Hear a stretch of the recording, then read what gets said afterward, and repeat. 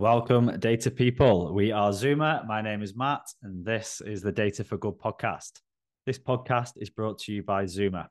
Zoomer is a dedicated recruitment company focusing on data positions across Berlin. The Data for Good podcast is for the world of data science, analytics, and engineering, giving you a platform to hear the thoughts and opinions of data leaders from Berlin and beyond. Today, we are joined by Willem de Kleijne, Director of Product across Berlin, New York, and London at Artsy. Wilhelm, welcome. How are you? Thanks, man. I'm doing great. Thank you for having me. It's a pleasure to have you on. So a little introduction to yourself for those who don't know. What are Artsy? What do you do? Artsy is basically a marketplace where you can buy and sell art. We dabble in, fine art, Banksy's, Warhols, both like sculptures as well as paintings mostly. Um, it's mostly the higher price points, or if you're in the market Mm-hmm. for a Richter or something, you're more than Yeah. welcome to browse artsy.net. But also, we also sell prints and, more affordable works of art. Okay, nice. So as a director of product at companies such as Artsy, what kind of responsibilities do you have? What's your day-to-day business?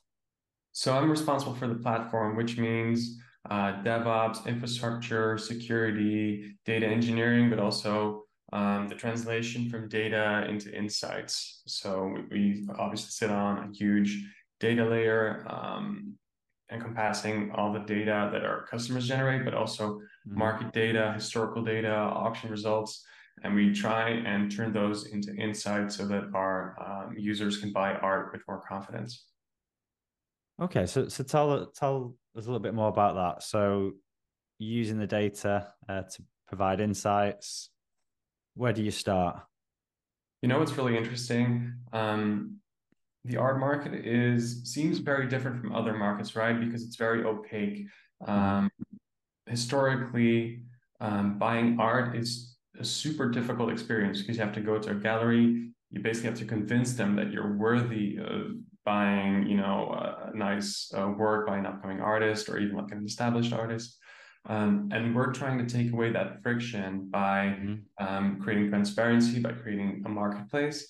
Yeah, And these insights are one of the ways through which we try and achieve that. Because it's really easy, right? You can see patterns in markets, just like in any other market.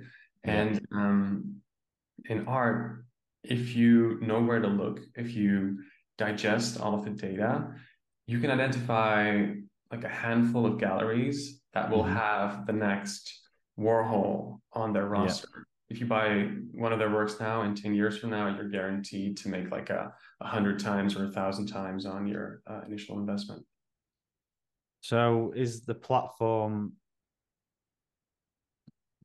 leaning towards investments and that market as opposed to, I mean, some people might say, when I want to buy a piece of art, it's because I see it and I feel something. I love the Oh, way you phrase that, because that is indeed the balance that we have to keep as product people every day. Because a lot of people do see it as an investment. If you're spending upwards of 100K on a piece, you're gonna want some security, some kind of confidence that it's going to retain its value. But at the same time, I mean, beauty will save the world. Art is indeed that emotional purchase, that thing that you need to feel. So, striking a balance between our user needs is one of the hardest things to do as a product manager in art because there's very different personas who have very different, priorities when it comes to buying art. I mean, some people invest in art and just have it stored away. They don't have a big piece in their living room. It's actually a lot worse than that, even because we have some competitors who sell fractions of a piece. So they'll buy a Van Gogh and Hmm they'll sell shares in a like a company that owns that specific piece. So that's really like an investment, almost like a stock that you're buying. We don't do that. We are in the end about, selling art to people who are passionate about art and supporting artists that way. We're not a financial institution or anything. No, fascinating. And working at Artsy, say if you're in a data team, for example, do you find you also have passion for art? Do you have to understand the users? How does that work day to day?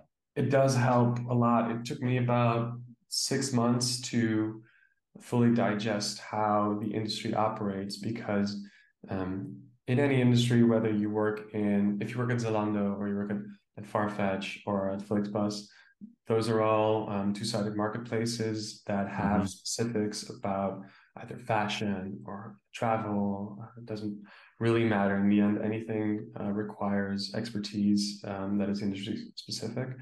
But for art, it's kind of it's a bit different because the art industry thrives on opaqueness. It uses secrecy to inflate prices and to keep people out. It's very exclusive in Yeah. that sense. So if you know the way the industry works, it's a lot easier to work with data at Artsy. You get this gut feeling if the price for this medium type by this artist with it in these dimensions is roughly ballpark. Right. Okay. So you've come from, your previous two companies have been mobility and fintech. Some would be maybe a little bit surprised that you take the direction change into art. But what kind of lessons have you brought with you that have applied to the art domain? So coming from Flixbus and SumUp, which are both a bit larger organizations, um, that path from scale up to IPO is something that I'm very familiar with. So that's something that I'm bringing to Artsy as they are, growing. It's still quite a small company. We have about 250 people, maybe 80 in the engineering org, 80 to 100. As we're gearing up for that next step, for that larger uh, scale, we can use the expertise that I'm bringing with me from those larger orgs. So, sorry, you're gonna. All yours. No, I was just gonna say. So building the platform and starting to scale, and using your past experiences, data quality. Mm. You're working with such valuable assets. So, how do you emphasize the importance of data quality? Data quality is always a topic, I think, in any company. This is something that's super hard to do, right? We Every company has stakeholders with certain expectations, SLAs around data quality, and as a product manager, it's always the job is always to find out, okay, which parts of the data do you really care about? Because we cannot guarantee accuracy, coverage, and freshness for everything. We have to prioritize, of course. And in the art world, the things that people are interested in most is things that make the news. So the auction results from last night's auction at Christie's, where records were broken, those are the things people are Googling, and we want them to land on our pages, of course. So those are the pipelines that we keep an eye on most. With the secrecy within the industry, how does that affect your kind of data quality? That's a great question because lots of auction houses, for example, like Christie's, they don't want you to know if a work didn't sell. So that's what we call bought in. It's when a work didn't reach the reserve price or didn't reach, the minimum that the seller wanted for it. So that's when an auction house will scrub the work from their website. They'll try and make it disappear. But of course, we don't let them. So we want to make that information transparent, right? Because it tells you a lot about where the artist is in their career. It tells you about the market for that type of medium or that type of style, basically. So we do try and make that transparent. We've got this price database at Artsy that you can just look up auction results on for the past couple of years for all of the major auction houses. And yeah, that is a contentious thing in the art industry. Is there much prediction work carried out when you're not fully aware of prices? We do that, but it's always hard to convey that to a user, because if you give them a very specific number, you're most likely going to be off, because even if a work comes up at auction, there's usually a range. There's like a minimum and a maximum, and sometimes the bidding will go on and do like triple the maximum. Actually, it's not called the maximum; it's called the high estimate. So that's basically what it is. It's an estimate. It's a range where we think a work should be. So in that sense, there's some prediction, but the macro predictions are even more interesting, because you can predict an artist's career as well. If they got their Masters in Fine Art from this institution, and then they had a solo show at age X. Then they went on to be represented by a gallery, by the Karma Gallery, for example, in New York. They're known for being a springboard for up-and-coming artists.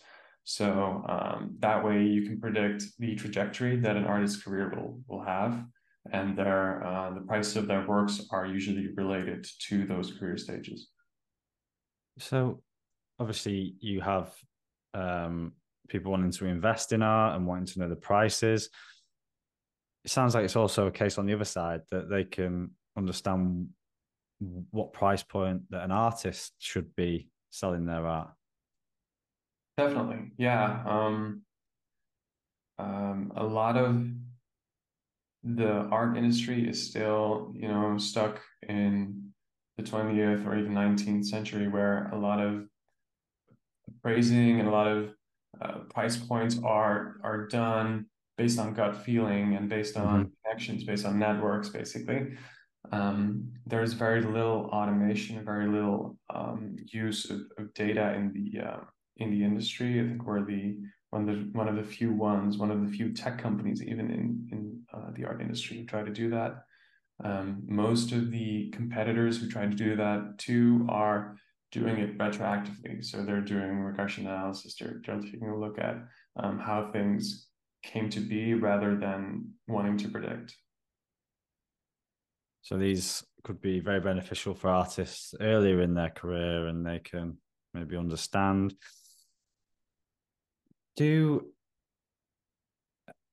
people who want to invest in art, do they prefer is it like stocks and they're trying to catch an artist early, or is it the classics that they want to get a piece of because they know they can't be done again? Question. Over the past 2 years, while the economy has become a little bit more brittle, we've seen a shift from wanting to pick up trending and emerging artists to more blue chip things that retain their value.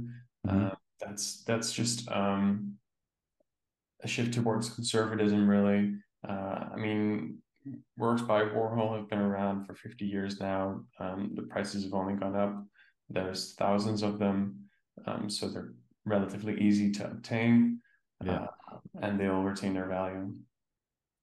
Okay, awesome. Talking about technology changing and industries evolving, AI, we thought that AI would come for the mundane jobs. They've decided to go for our creative jobs first, such as writing and art. What's the kind of industry's opinions on Mid-Journey, for example? That's a really good question. Did you hear this morning that I think Grimes was in the news because she said, "Oh, it's fine, just take my music and create new things using AI, and I'll split the profits with the AI." thought that was Yeah. really cool.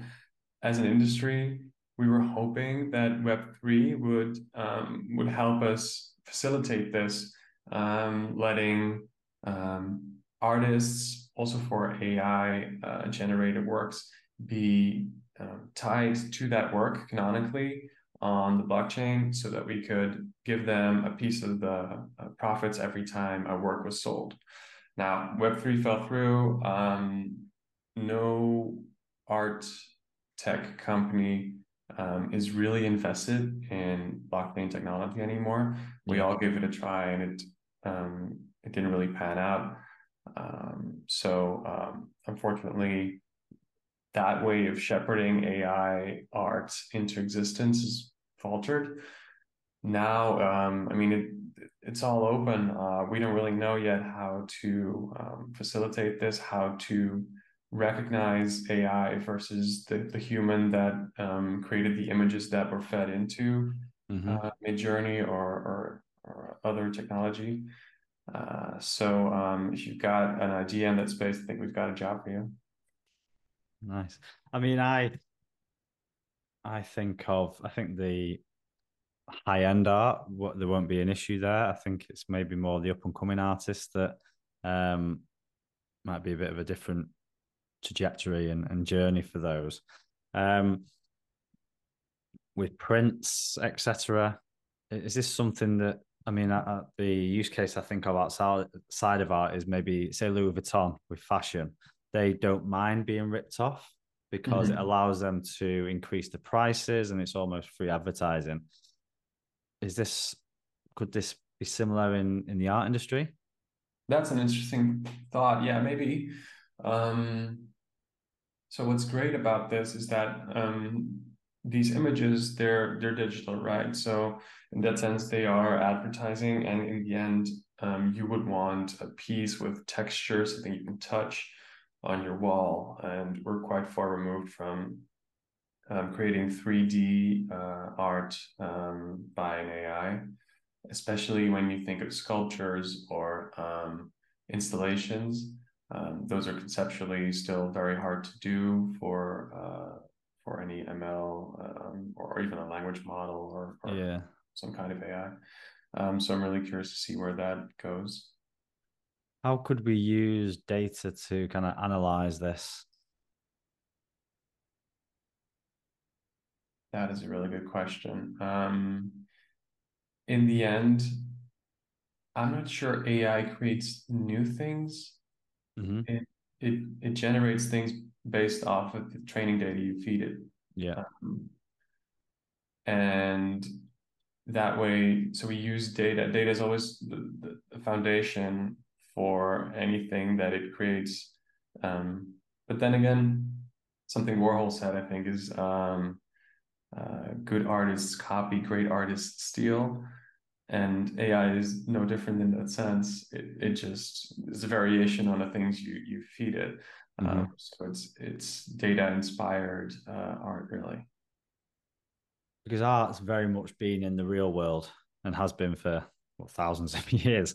We go into art in the digital world, so we can track and analyze what people are spending time clicking on. For example, Instagram, you know how long someone spends on an image. Are these parameters that we could utilize in the future? The question is always, do these data points really tell us what we want to know? Um, because somebody might interact with art very differently from a pleasing image on Instagram or whatever. So I'm not sure that this would work, but I'd love to test it. I mean, this could be interesting. Um, Authenticity is something that's very important in the art world, of course. Um, Everywhere really. If you go on Midjourney and you feed it some of your pictures, and it creates this very flashy version of you, and you then um, upload all of those images to your Tinder profile, you're going to get banned because authenticity is important there too. People Mm-hmm. want the real thing. They don't want like a very smooth version of reality. Yeah, I mean, something's just come to me there, and I'm thinking, you know how Spotify stream the music, and the artists are paid what 0.003 pence per stream. If Mhm. someone such as a Warhol had a piece of art and they fed all them into an AI, someone could have a Warhol, but a unique Warhol on their um, in their living room. I mean, could that be a development? Would I that love how work? you called out Warhol here because he was one of the, well, maybe not one of the first ones, but one of the most well-known people or artists to embrace the factory model, where he would employ people to make works of art that carried his name on them. Mm, And there's lots of other massive artists that do that. Um, so yeah, that's definitely a possibility. I mean, I haven't seen it happen yet, but this is definitely going to happen. There's going to be an artist that is going to use AI to do this. I mean, we even have a colleague, Damon. He's an artist. He makes digital art, and this digital art space is always set on the border between um, AI and or technology and art. mm. Is it really art if you use a machine to create something? That's a debate.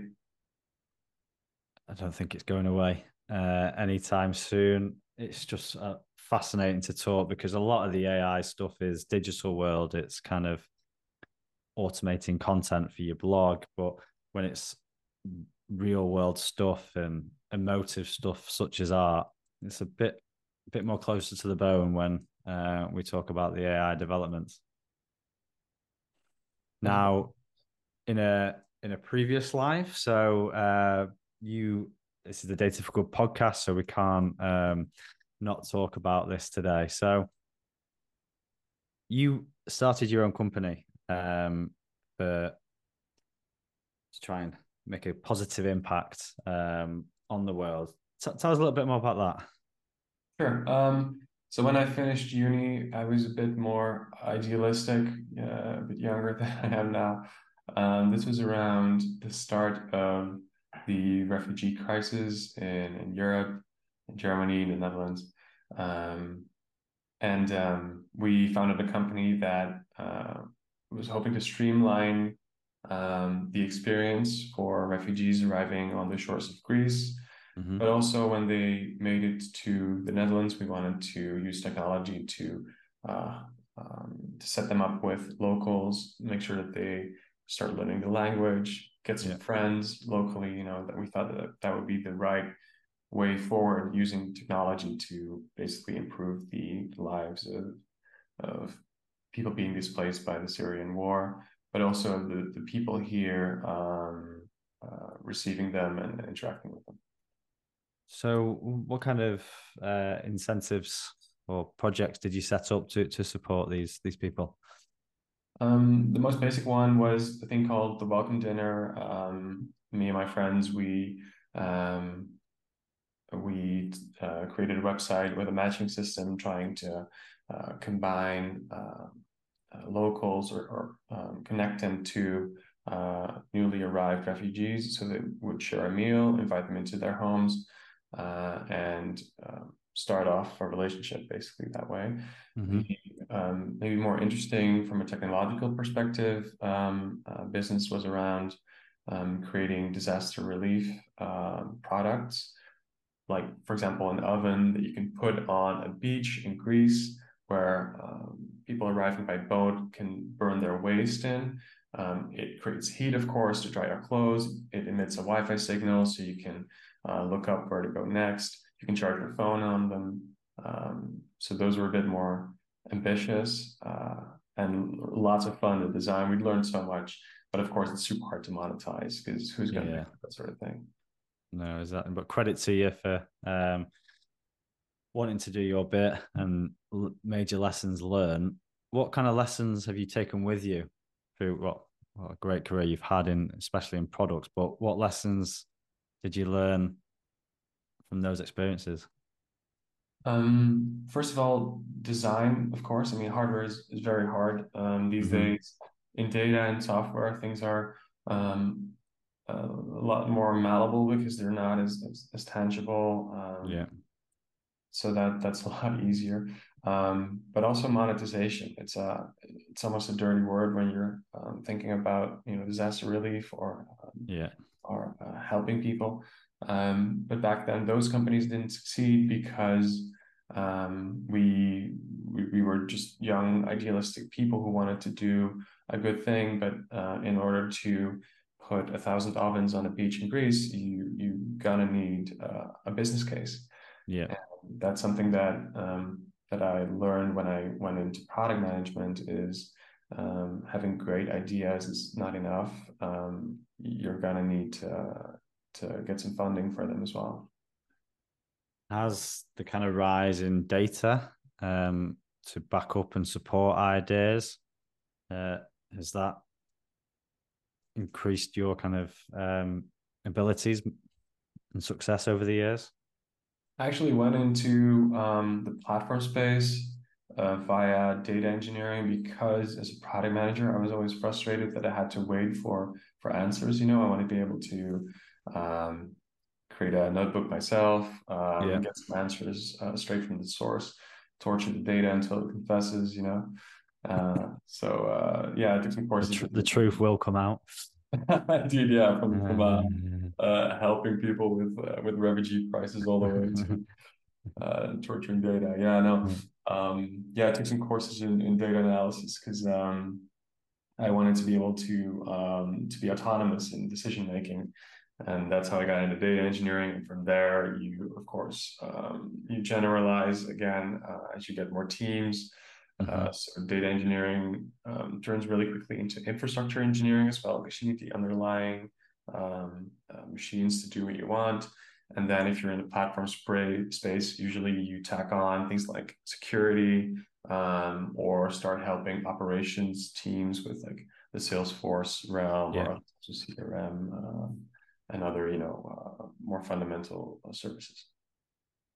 When you get a taste for data, it sets a Branching out. fire. Yeah. And if there's a product manager who's looking to make the most of data and really get into the weeds, what would you advise? All product managers have a T-shaped skill set, right? You have to have that base, so that really vertical part of that T. You have to be strong in something, so you can convince your engineering teams, other product managers, business leaders that you know what you're talking about. Officially, my title is something like Director of Technical Product Management, but I don't believe in technical product management. I think all types of product management are technical because you need Mm-hmm. a very specific skill set. You need something that you're knowledgeable about, something you can use to convince people that you know what you're talking about. And then from there, you can branch out into the generalist part of the T. And that's what I would advise to any product managers. First, make sure that you know what you're doing in a very specific realm Mm-hmm. and branch out from there. Okay. Fascinating. So if someone's necessarily not from a data background, their, I don't know, specialism is in software engineering. Mhm. Are you advising that stick to your speciality or get exposed to data? Yeah, no, stick to it at first because Yeah. you really want to have some expertise to build on. Mm-hmm. But then, whether you are coming from software engineering or from marketing, it doesn't really matter. I think anybody can benefit from understanding data. Mm-hmm. Also, processing, so wrangling data and even visualizing it isn't super hard these days because Yeah. almost anyone can use notebooks, for example, or we've got all these tools. Most companies have like a Tableau license or a Looker license or any kind of visualization license, even Power BI. Yeah. That gives you an interface to get the answers you want. So you can start there. Even do like a degree, like a nano degree or a Yeah. course in data visualization or analysis. that helps loads already. And after that, it's just storytelling, really. Mm-hmm. Great advice. I think the rise of the data product manager is certainly on the horizon. And it's interesting to see people from a technical background, so maybe data scientists going into product management, which is probably something that we haven't seen previously. Maybe we'll finish on a little bit of advice for them. So these specialists who maybe have been a senior or staff data platform engineer or staff data scientist, and they're not necessarily wanting to go into product management, but they're being directed because it's a great asset to the business. What product management advice would you give to these previously super technical folks? These people, they have a leg up on the competition because they actually have expertise that is related to the thing that they're going to build. So this is great already. They're in a great position. What I would advise them is to be a good product manager, you also need to be able to think strategically and translate that very technical bit to very simple terms so that the C-suite or other business leaders understand what the team's actually doing. Yeah. That's often the hardest part, is trying to condense all of these things and all of the plans that your team has into an image and 3 words you can put on a PowerPoint slide. And people are often pedantic about that type of work because it seems so much more simple than, I don't know, training a model. And it is, but it's also super hard to do storytelling in a way that it's concise and it gets your point across without losing your audience. Yeah, it's a great skill, because when you're passionate about something, you just want to tell everything you know. And I think a skill with the product management is to tone it down, simplify it. And I think I can't remember who said it, but if you understand something well, you can describe it very, very simply. Yep. Perfect. Well, unfortunately, that is all we have time for today. Thank you very, very much for your time and your rich insights, Wilhelm. Very relevant as well. The topics we discussed. No, it's been an absolute pleasure. To the listeners, please drop your questions and feedback, and we'll share those on future podcasts. And don't forget to like and share so we can reach as many people as possible. But it is bye from us. Thanks once again, Wilhelm.